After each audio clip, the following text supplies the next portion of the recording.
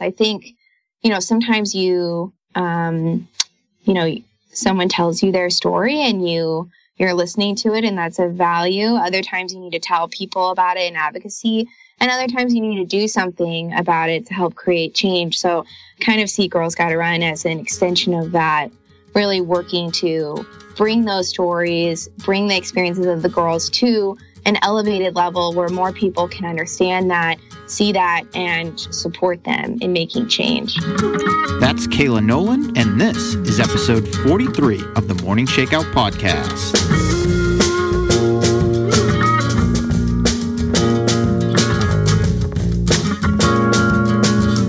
Hey, what's up, everybody? I'm your host, Mario Fraioli, and this week I have got a super cool guest for all of you. I'm talking to Kayla Nolan, who is the executive director of Girls Gotta Run, which is the only nonprofit organization in Ethiopia using their national sport of running as an innovative approach to creating safe spaces, ending child marriage, and expanding access to secondary school for vulnerable girls.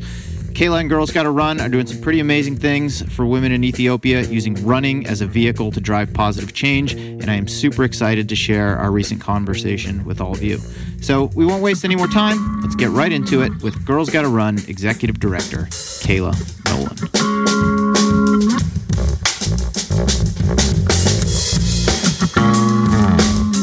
All right, Kayla Nolan, I am excited to sit here and talk with you, but welcome to the Morning Shakeout podcast. Thank you. I'm really excited to chat with you today. Thanks for having me. Oh, it's a pleasure. Thanks for coming on. Let's start just by learning a little bit more about you. Who is Kayla Nolan? It's a great question. So I'm the director with Girls Gotta Run Foundation. We work to empower girls through running in Ethiopia, and girls who are empowering themselves through education and running. And I've been working with Girls Gotta Run since about 2011. So I've been with them for a while and was living in Ethiopia for a few years, working with Girls Gotta Run, and just moved back to Seattle actually a year and a half ago. How did you first come to live in Ethiopia? I was really through Girls Gotta Run Foundation. So I started doing some research and getting connected with them back in 2009. Was doing a research project with a scholarship and got connected with Girls Gotta Run as they're, really the only organization working with girls in running in Ethiopia. And so it was a great organization to connect with, and, started volunteering with them and staying connected to their mission, and eventually came on board as the director in 2012 and moved to Ethiopia to help work on redeveloping our program model and working to see how we could have a greater impact in the lives of girls in the communities they're involved with over there. And as director of Girls Gotta Run, is that your full-time job right now? Yeah, so I'm really fortunate to be able to work with Girls Gotta Run full-time and invest my time in helping to develop our program impact, develop our, organizational structure and strategy, and really see how we can leverage a greater, impact and change for girls as well as their moms. We work with their mothers as well in Ethiopia, and really see how we can use running to open more doors for girls in education and beyond. And as you had mentioned, Girls Gotta Run existed before your involvement with it. Can you give me and my listeners a brief history lesson on the organization and its origins? Yeah, I'd love to. So we were founded in 2006 by a retired women's studies professor, Dr. Patricia Ortman. And, she read an article in the Washington Post about how girls in Ethiopia were looking to running, to being able to access higher levels of education, pursue economic opportunities, and really use the legacy of running in Ethiopia to be able to, attain greater opportunities for themselves and their families. And these tenacious women were pursuing their goals, on and off the track. And she felt that, there should be some kind of support for women who are pursuing these goals. And a lot of the girls lacked just basic athletic gear. And she thought, the least we can do is send some gear to support these girls who are doing so much to create change in their own lives. So it started out as a small project to just send gear and provide gear for girls in Ethiopia. And since then, it's really developed around the needs of the community, around the needs of girls and their families to be able to use running as a tool to access greater opportunities. So we were working in a couple different locations for several years. And then when I came on board in 2011, I was working on what had been our greatest strengths and where have we been able to make the greatest impact, and how can we really focus in on those changes and leverage that for greater growth for the girls. So I came on board to really help develop our program model, which is now what we're doing, the athletic scholarship program that works on, full educational scholarship, life skills programming, running, obviously, and then savings and entrepreneurship group for the mothers of the girls we work with. So it's more of a sustainable program long-term for the families. So we've really, gotten a lot of feedback from the girls on what part of the program was working, what time in their lives should we work with them to leverage the greatest amount of change, and how can we open more doors for them using this incredible legacy of professional sport in Ethiopia. How can girls use that to build the life of their choosing? So it's kind of how the organization has evolved and really grown out of the needs of the communities we work with. Cool. We're going to hit pause on that for a second. There's a lot there that I want to dig into, but I want to bring it back to you right now and to your start with the organization in 2011. How did you first become aware of Girls Gotta Run, and what was it that piqued your interest? Right. Such a great question. Thinking back then, it's been a long journey with Girls Gotta Run. So it's funny kind of thinking how things start. I was a runner in high school and in college, and really enjoyed running in the community that it brought to me through friendships and also self-esteem and everything.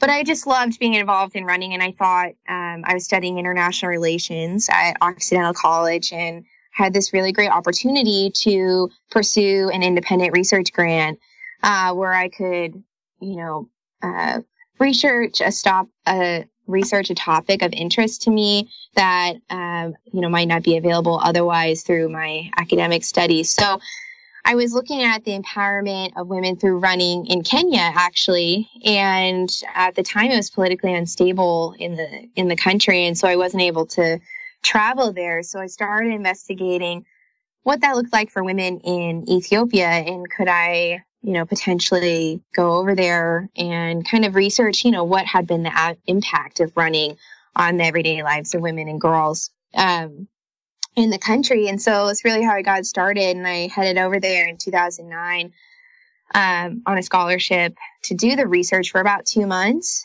and kind of crash landed there. And luckily I had some friends that had family in Ethiopia that, took me in and helped me figure out how to do this research. Because at the time, a lot of people weren't researching women's roles in running in particular. The sport for development sector was really just getting started. Now it's expanded dramatically. But at the time, there was limited research there. So it was a really exciting time to be involved in sport for development, particularly around athletics with girls. So that's when I got in touch with Girls Gotta Run, because they were really the only organization working with the demographic that I was interested in, interviewing, getting to know better.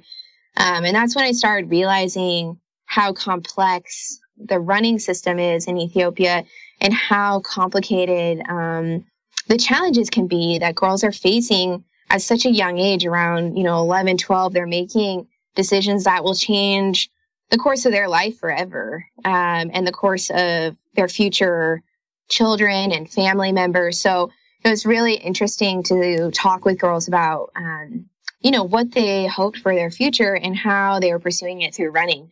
And, as I continued to be involved with that research, I stayed connected with Girls Gotta Run and, presented that research at different sport for development conferences at Oxford and Washington, D.C. And I was working in LA with the governor's office, or the mayor's office on gang violence reduction at the time, and was looking for a more creative opportunity to have an impact in the lives of the girls that I had met in Ethiopia after college, and got reconnected with Girls Gotta Run as they were expanding into a bigger organization.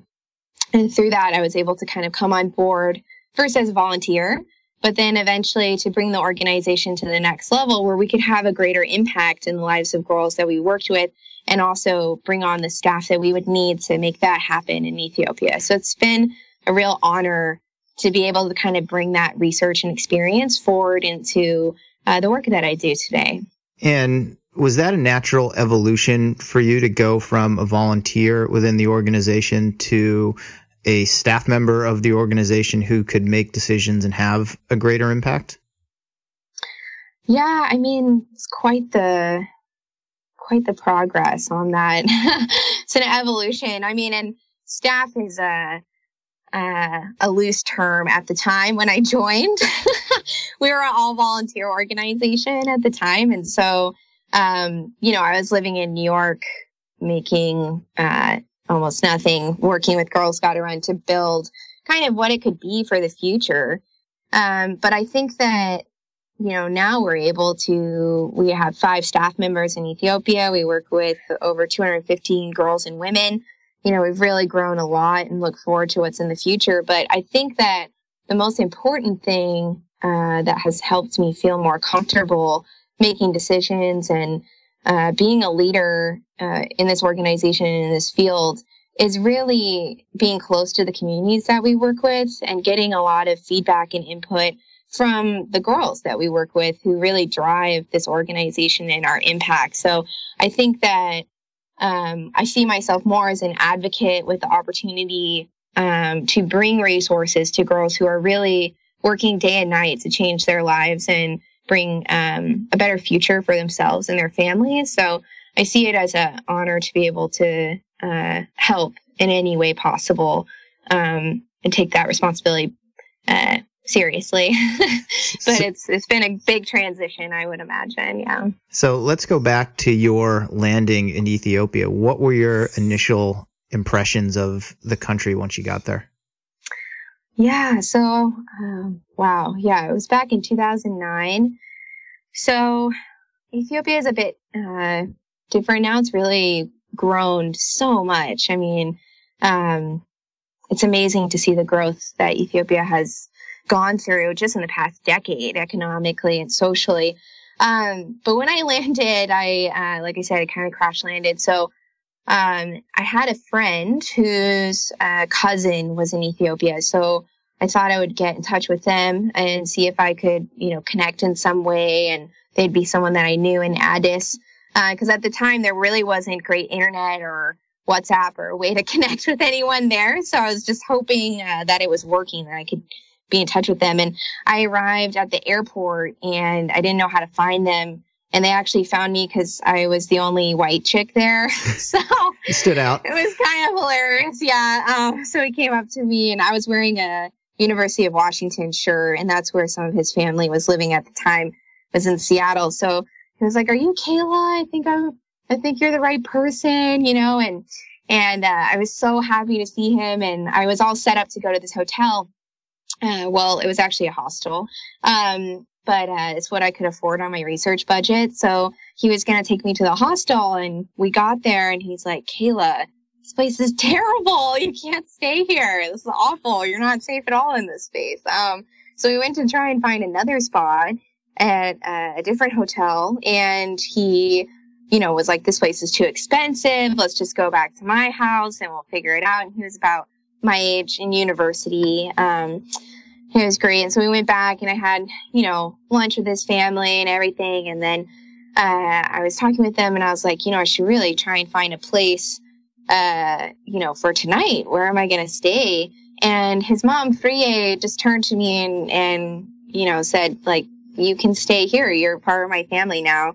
And I thought that was, it was definitely a loose translation, but I ended up staying with them for 2 months because I just kind of hung out with Free and we got to, really spend a lot of time together, and they just opened their home to me. So it was a really beautiful way to kind of begin getting to know Addis and getting to know Ethiopia was by living with my friend's family there. So, and I was really fortunate to have that opportunity because, Free she taught me how to take the minibus and like how to get around town and get to my meetings and get to know the culture. And I was definitely that chick that they were taking around for coffees everywhere. And it was just a really funny experience, but I'm just so grateful for them and being able to have kind of like a family that I was close with when I first got there. And I think it really enriched not only my understanding of the culture and family life in Ethiopia, but it just how to kind of operate there and learned a lot about cultural values and norms. So it was a great kind of starting experience and made some wonderful friends and just stayed connected ever since. So. And did you feel an instant connection with the country and its people? That's a great question. Ethiopia is an incredibly unique country. It's never been colonized. It has an enormously rich history, over 80 active languages. It's just an amazing cultural phenomenon. So I think it's hard not to feel connected.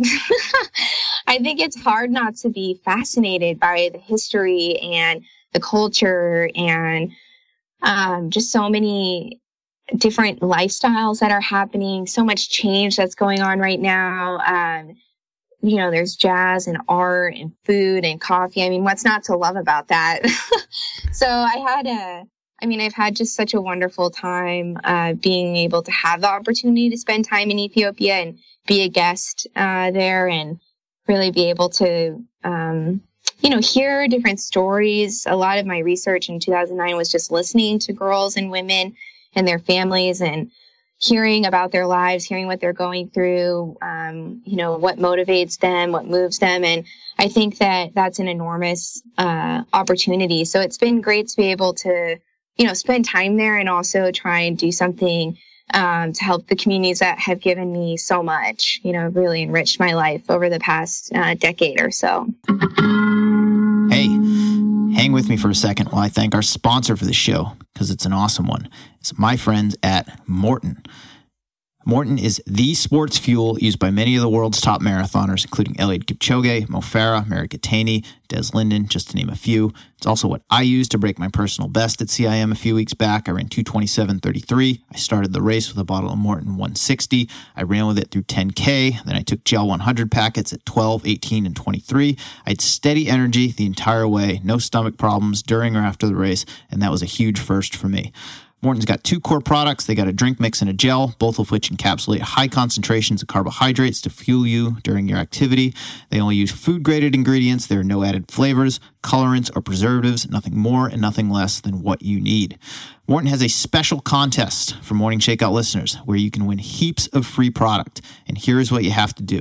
Go to morton.com/AM Shakeout. That is MAURTEN.com/AM Shakeout, and just register with your email address. Super simple. At the end of Morton's sponsorship of this podcast, they are going to draw 10 winners at random. Each winner will get a full box of 160 drink mix, a full box of 320 drink mix, and a full box of Gel 100 packets. That entire package is valued at over $130, and you can enter for your chance to win at morton.com/AM Shakeout. That's MAURTEN.com/AM Shakeout. My thanks to Morton for their support of the Morning Shakeout podcast. Now let's get back to the show. And when you arrived, you had this interest in running. You were a runner yourself. What was your first personal running experience in Ethiopia? Yeah, that's great. Wow. Yeah, I run, but definitely not at an Ethiopian elite level. So of course that was quite the adventure. Kind of like two two memories on that. My first memory was because when I went over there, I was in college. So I was out with Teddy and his family, and his friends, and we were all in college. So we went out, the night, like on a Saturday night or something. And we stayed up the whole night. We were out partying, and we were like driving someplace in the morning to get a snack or something.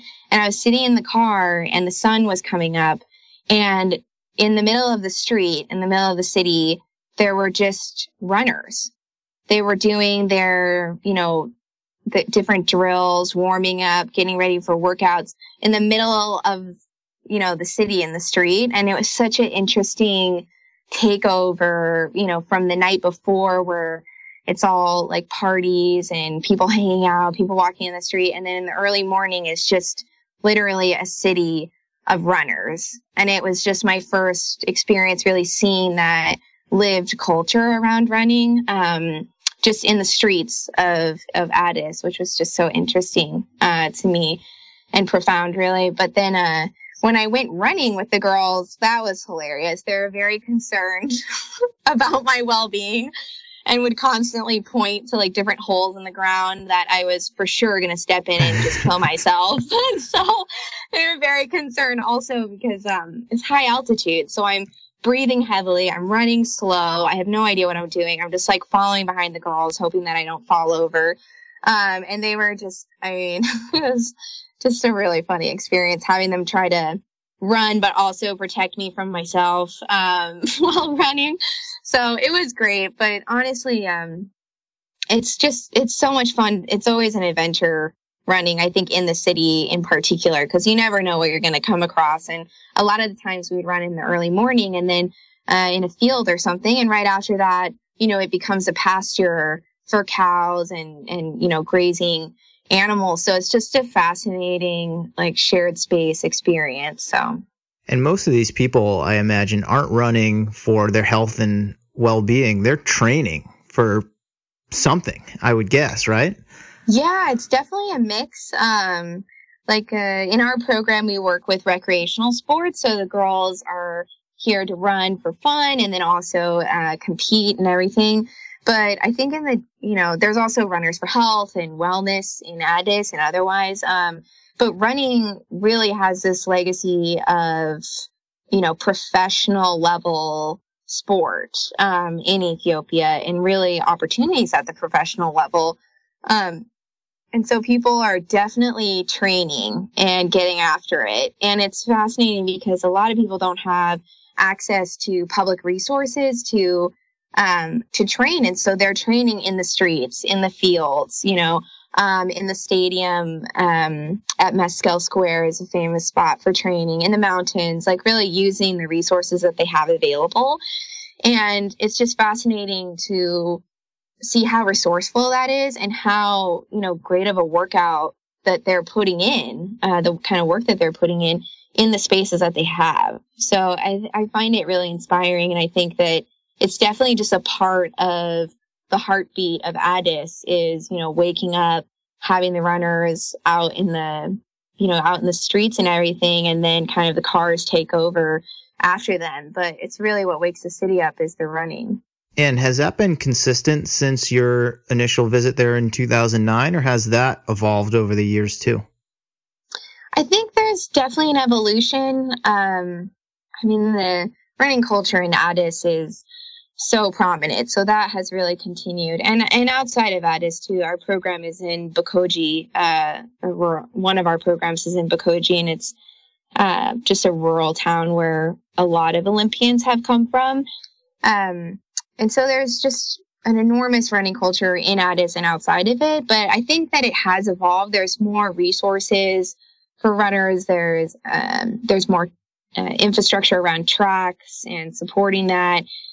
There's gyms, a lot more gyms available. And I think it's just because running has become such a huge phenomenon, not only professionally, but also for wellness and for the general public. There's the Great Ethiopian Run, which is one of Africa's biggest foot races, is in Addis. There's a ton of different races in Addis for the general public. So I think it's just increased in interest and in infrastructure for it. So I think it's exciting to think about what the future of running would be in Ethiopia as it continues to open up to the greater public. So you did this initial, was it 2-month stint on a research grant the first time you went to Ethiopia? Mm-hmm. What were you feeling when you left the country and returned to the U.S. after that initial visit? Yeah, it's a great question. I mean, I wasn't sure if I'd ever come back because I was leaving, and I mean, you just never know what the future holds in that regard. So when I was leaving, I was really sad to see everything go, and I felt that it was a really unique experience I'd had with a family and trying to do research and getting to know a bunch of different people. But I did have the feeling that, if I ever came to a point in my career or my life that I felt like I wasn't doing something that was important to me or had the impact that I wanted to have in my life, I could come back to Ethiopia and try and find something to work on there, really relating with the people that I had worked with, because there's just so much that can be done with different communities in Ethiopia at a small level and at the grassroots level. I think that there's just an enormous opportunity to work there and be involved in the culture, and just an amazing opportunity personally as well to be able to spend time in such a beautiful, incredible, inspiring place. So I really felt like, if it comes down to it, I can come back here and try and figure something out. So it's funny reflecting on that now. You never know how things are going to work out. But I just really felt, it's a special place, and I hoped that I could come back. I just had no idea it'd be in this role. So it's really an honor to do it.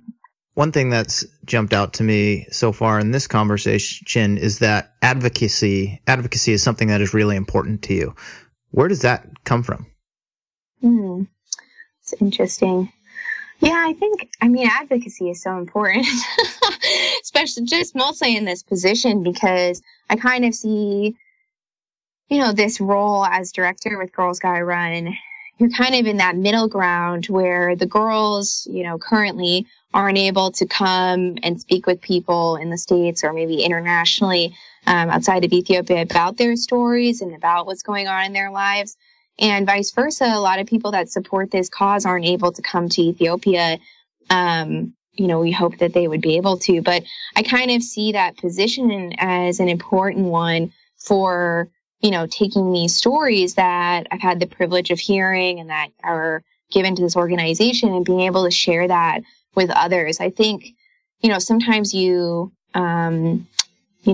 someone tells you their story and you're listening to it, and that's of value. Other times you need to tell people about it in advocacy, and other times you need to do something about it to help create change. So I kind of see Girls Gotta Run as an extension of that, really working to bring those stories, bring the experiences of the girls to an elevated level where more people can understand that, see that, and support them in making change.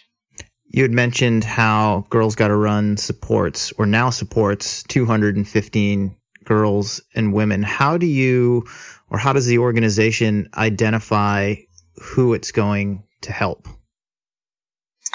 Right. So we work in communities of high need. And so we kind of have 3 different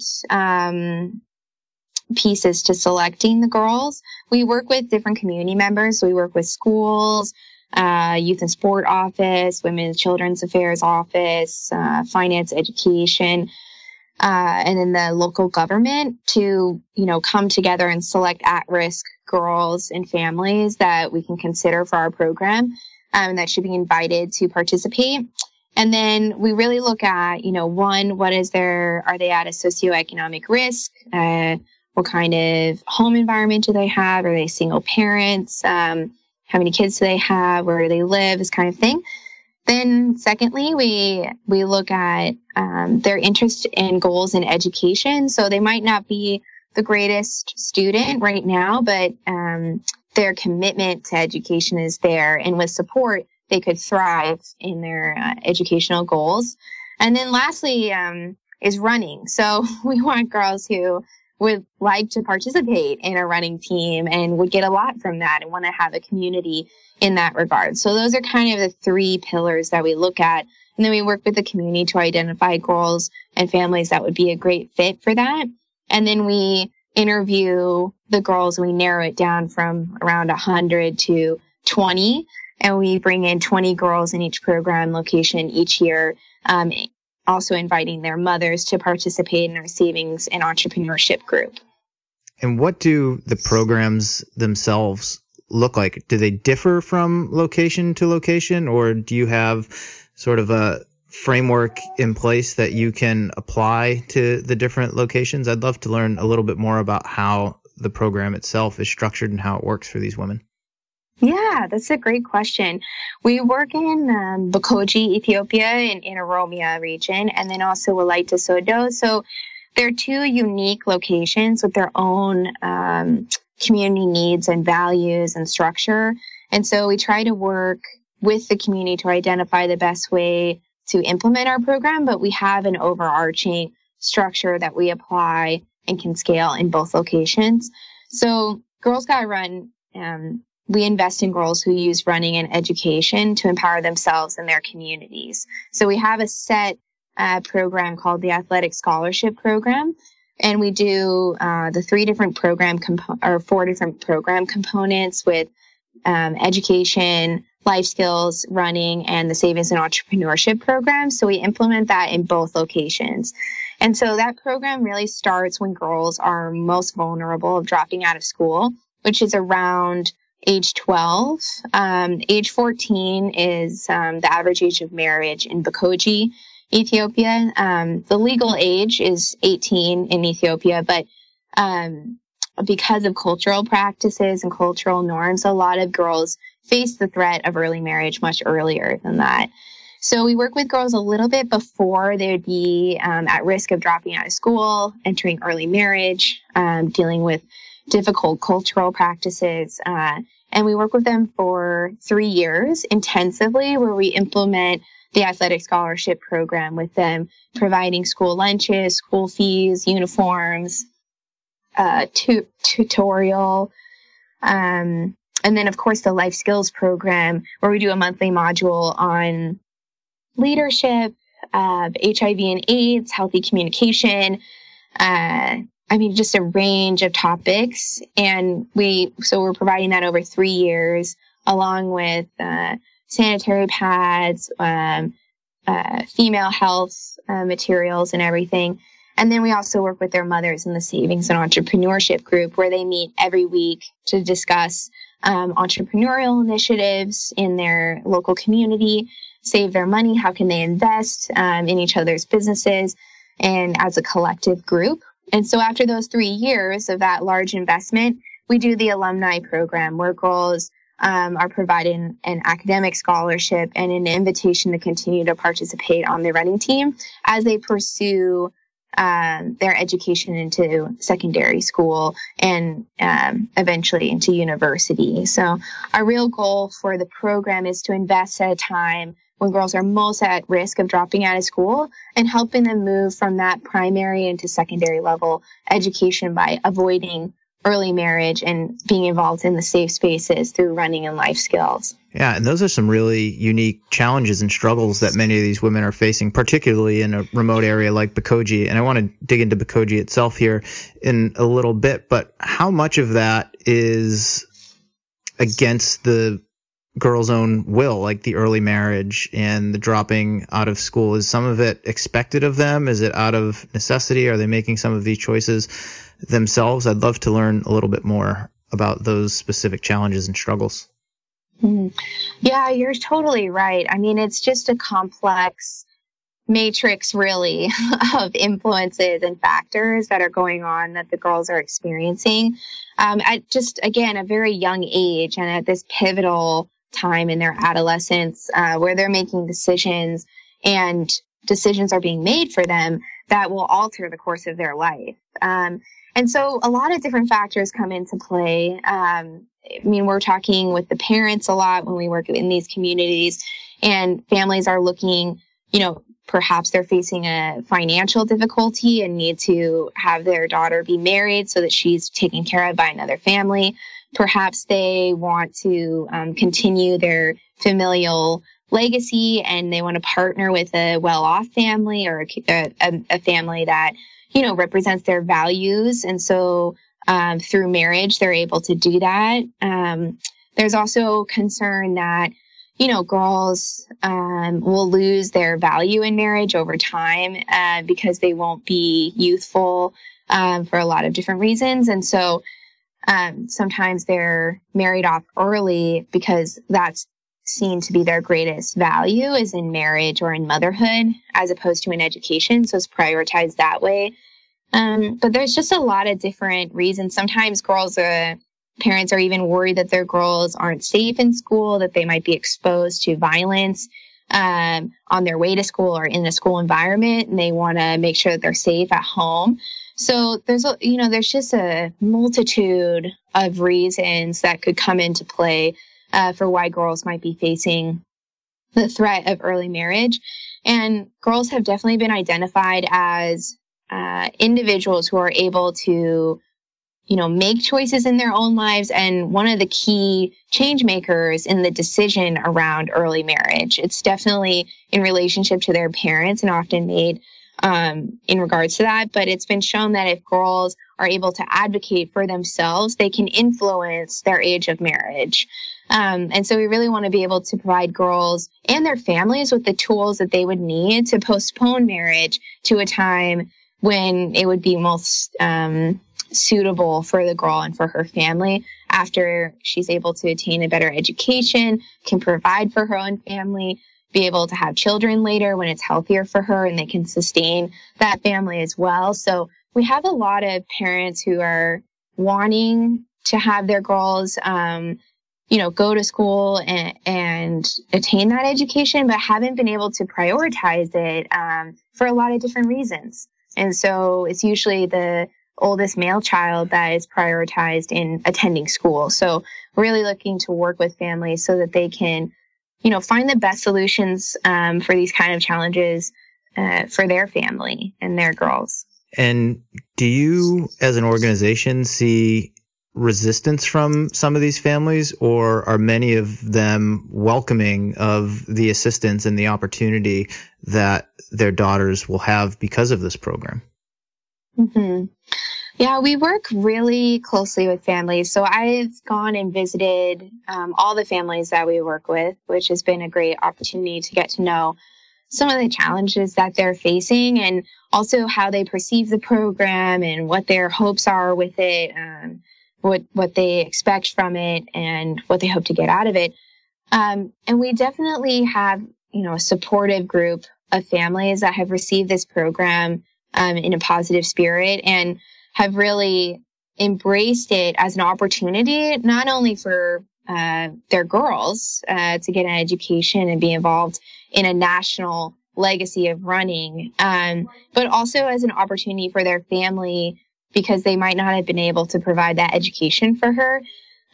So we've had a lot of, positive reception. I think we've definitely had some challenges with just gender norms and making sure that the program is very clear in the goals and kind of opening that up to the community because it's, these are extremely difficult issues for anyone to manage. And I think that it's important to work with communities with where they're at, especially at the family level. So we've had some challenges, but luckily we've had great staff and family members who have been able to come together and talk about, what's the best solution? How can we move forward in order to prioritize girls' education and participation in the program? So you've mentioned Bakoji a couple of times, and the organization has a huge presence there. And Bakoji, as you had mentioned, is home to a lot of the greatest runners this world has ever seen. I mean, Durartu Tulu is from Bakoji. The Dibaba sisters are from Bakoji, the Kayla brothers, and so many others. It's known, and there is a documentary, I think it's a documentary, it's definitely a film of some sort that I'll link to in the show notes called Town of Runners. And it's about Bakoji and the people who've come from there and its history. So that is embedded in it. And I know just from doing my research for this conversation that Bakoji just recently had its first female coach ever, Coach Fatia. And that is a huge step for not only women, but just running in general in Ethiopia. I'd love to talk a little bit more about her and her role in the town and how that's been received. Yeah, I would love that. Coach Fatia is fantastic. So I'm glad that you're asking about her. She is just an amazing leader for the girls and in the community. And we're so lucky to work with her. So she is the primary coach for the Girls Gotta Run team in Bakoji. And she is the first female coach in Bakoji, which is great.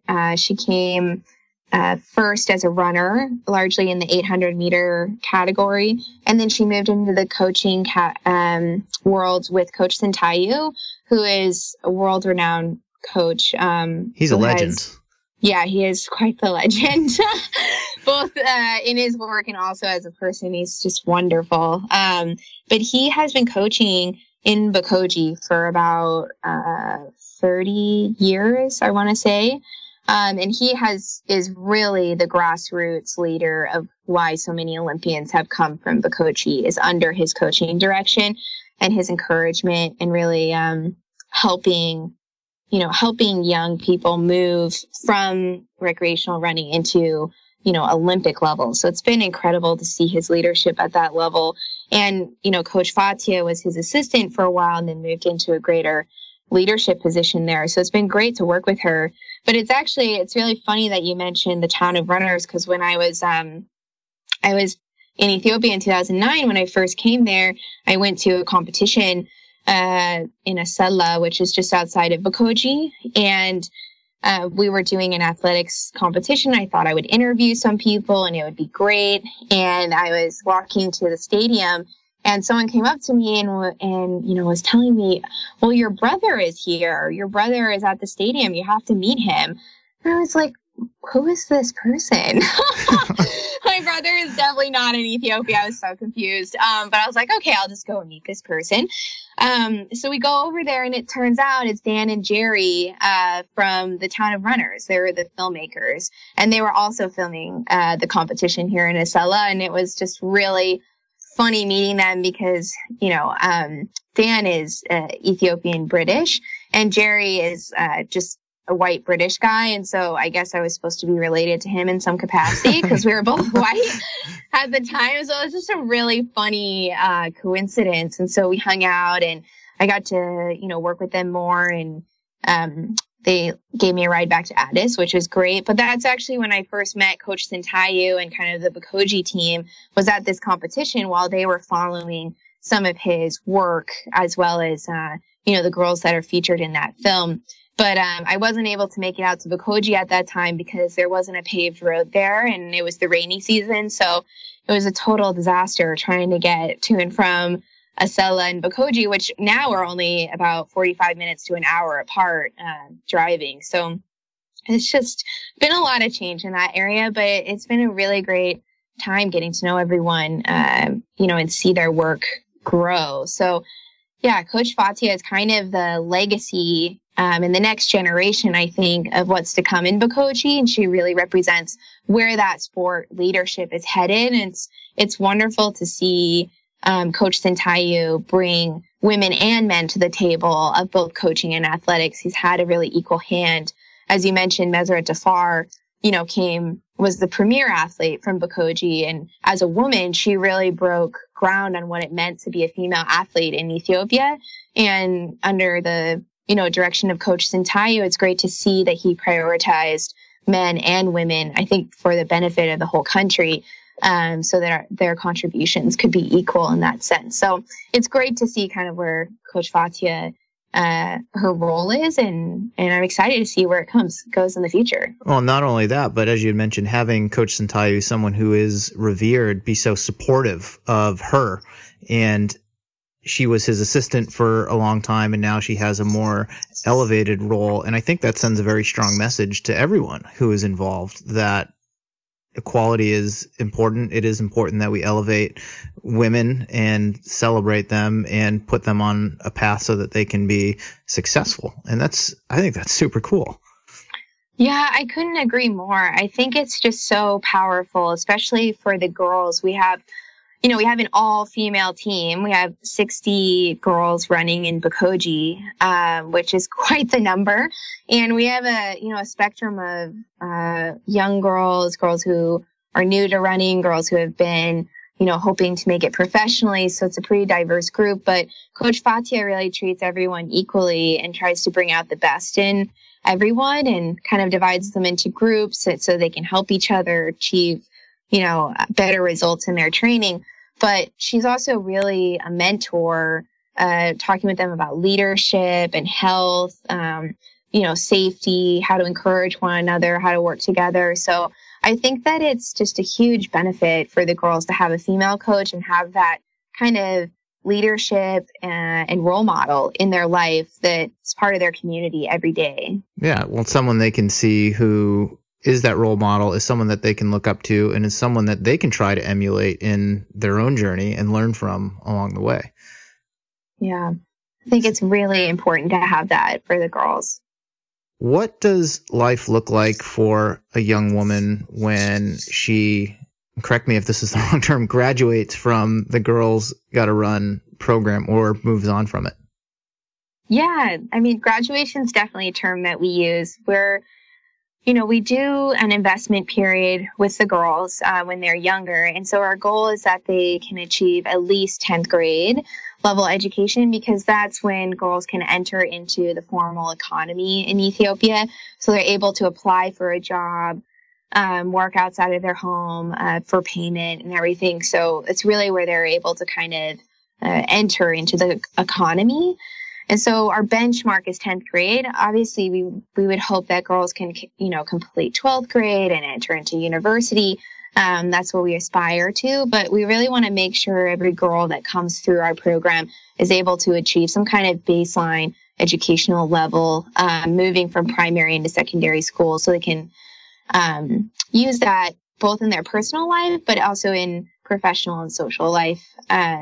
So that's kind of the educational piece. But then we're looking for girls, a lot of the girls that come into our program are malnourished, or they might have, been working in their family farm for years. And so they're really at a time where in their adolescence and they're growing. So their health is enormous. It's something that we really work on a lot, is providing proper nutrition, proper training, making sure that they're getting the things that they need, water, hydration, everything like that, proper vitamins and everything. And so the growth that they have physically is enormous over this time period. And I think it really invests when girls are growing most through adolescence. So we see a lot of physical health development, which then helps with their educational success and well-being. And so we have that. And then, of course, life skills. So a lot of it is around agency and personal agency. How can the girls advocate for themselves? Are they developing a peer network that they can tap into? Are they able to, speak on their own behalf and connect with teachers, mentors, coaches, just really expanding the network that they can reach out to in need. So those are kind of, the major points that we look at for the girls. And then, of course, with their mothers, we're also looking for them to be able to invest in their own businesses so they can increase their income and provide for their child's education and for their family into the future. In Bakoji, we've had some of the mothers, they came together with their savings group and decided to invest in their own shop in Ethiopia, or in Bakoji. There's different market days that they have, but it's only 2 times a week. And so the mothers were limited in when they could sell their goods, like, teff flour or local materials and everything. And so they created their own shop so that they could sell it every single day at the mother's shop. And so they've been able to increase their income substantially that way. And so we're really looking for people to be able to use this program in the best way fit for them. But we also want to make sure that the girls and their families are hitting some benchmark goals so that we know, so that they know really that they've been able to achieve something coming out of this program.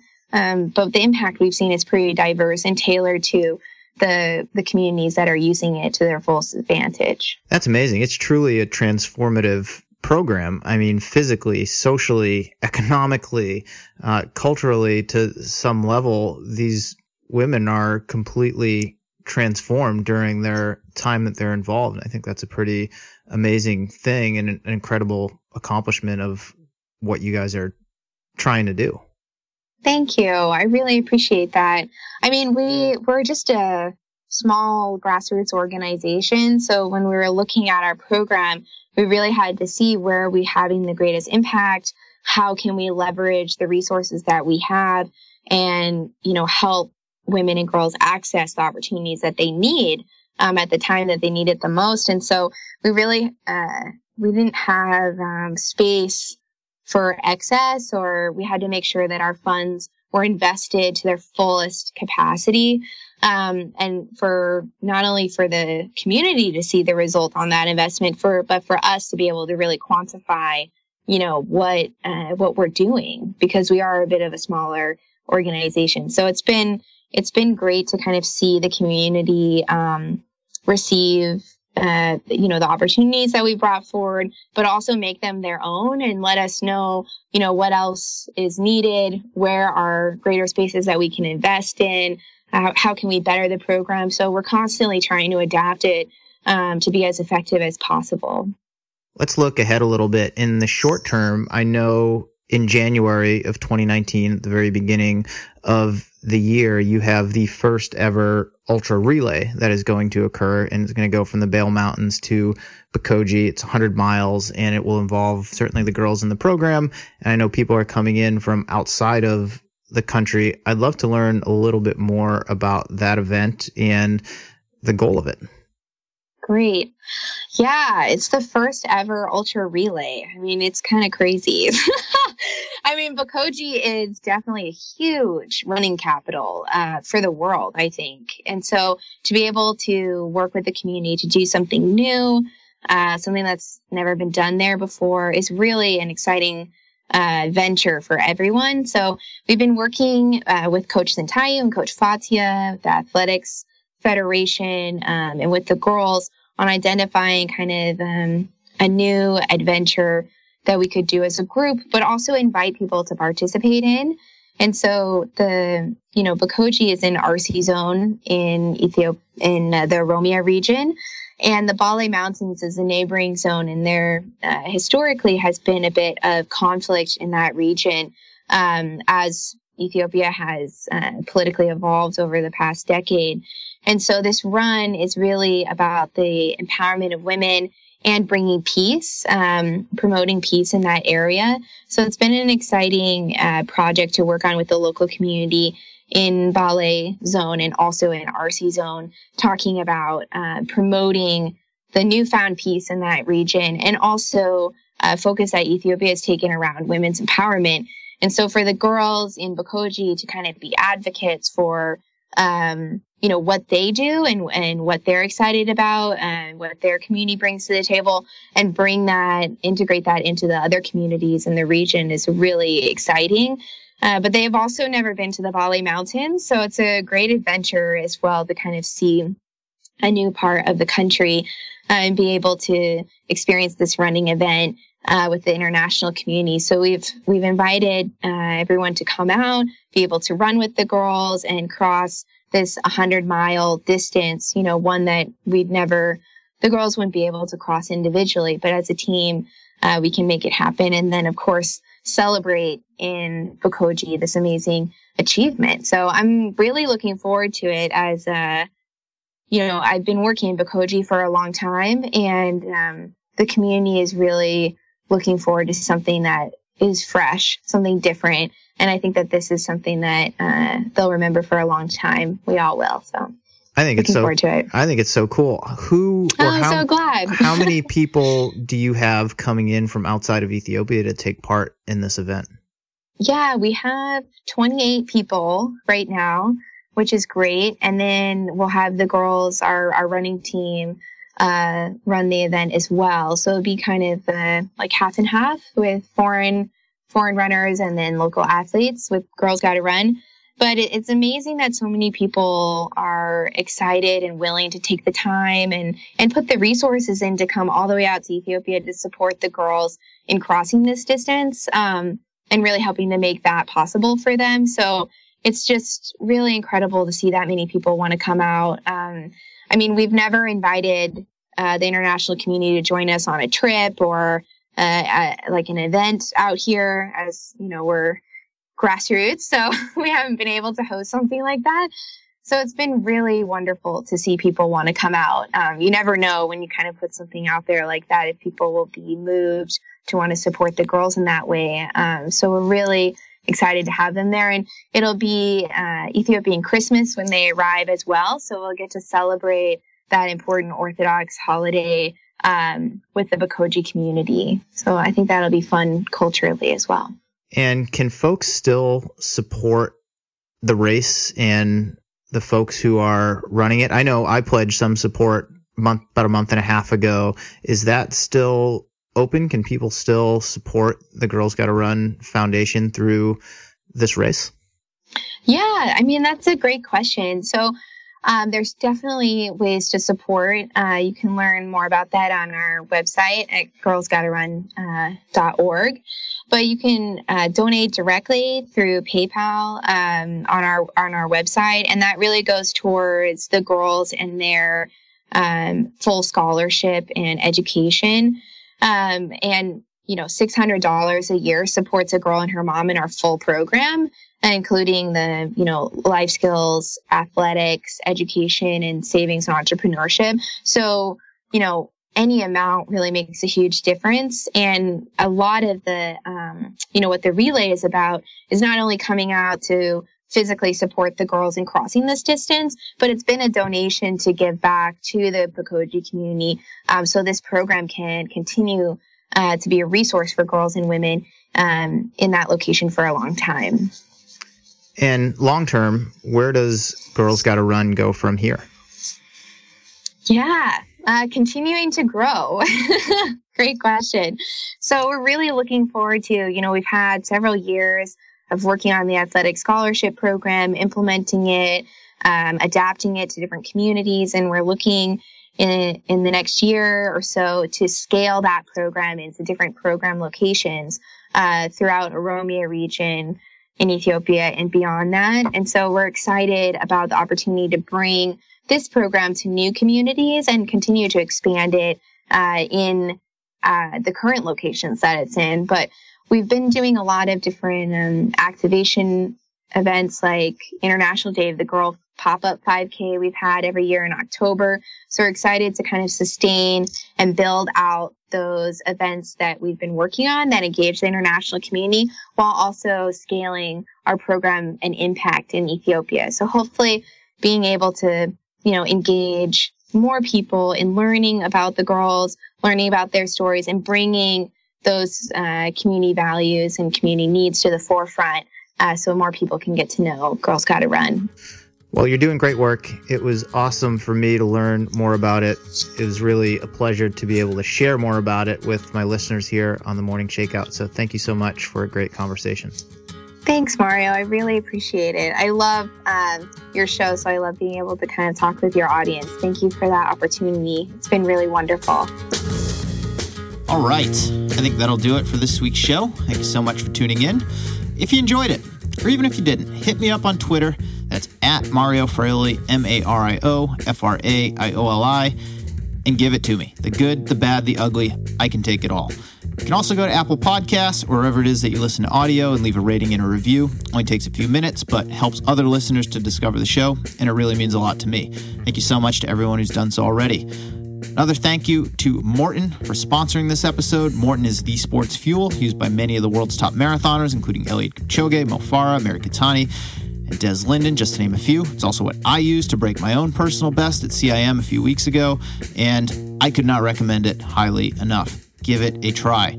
Morton has set up a special contest for Morning Shakeout listeners where you can win heaps of free product. All you have to do is go to Morton.com. That's MAURTEN.com/AM Shakeout and register with your email address. At the end of Morton's sponsorship of this podcast, they're going to draw 10 winners at random, and each winner will get a full box of 160 drink mix, a full box of 320 drink mix, and a full box of Gel 100 packets. That is over $130 of free product, folks. Enter for your chance to win it at Morton.com/AM Shakeout. Once again, that's MAURTEN.com/AM Shakeout.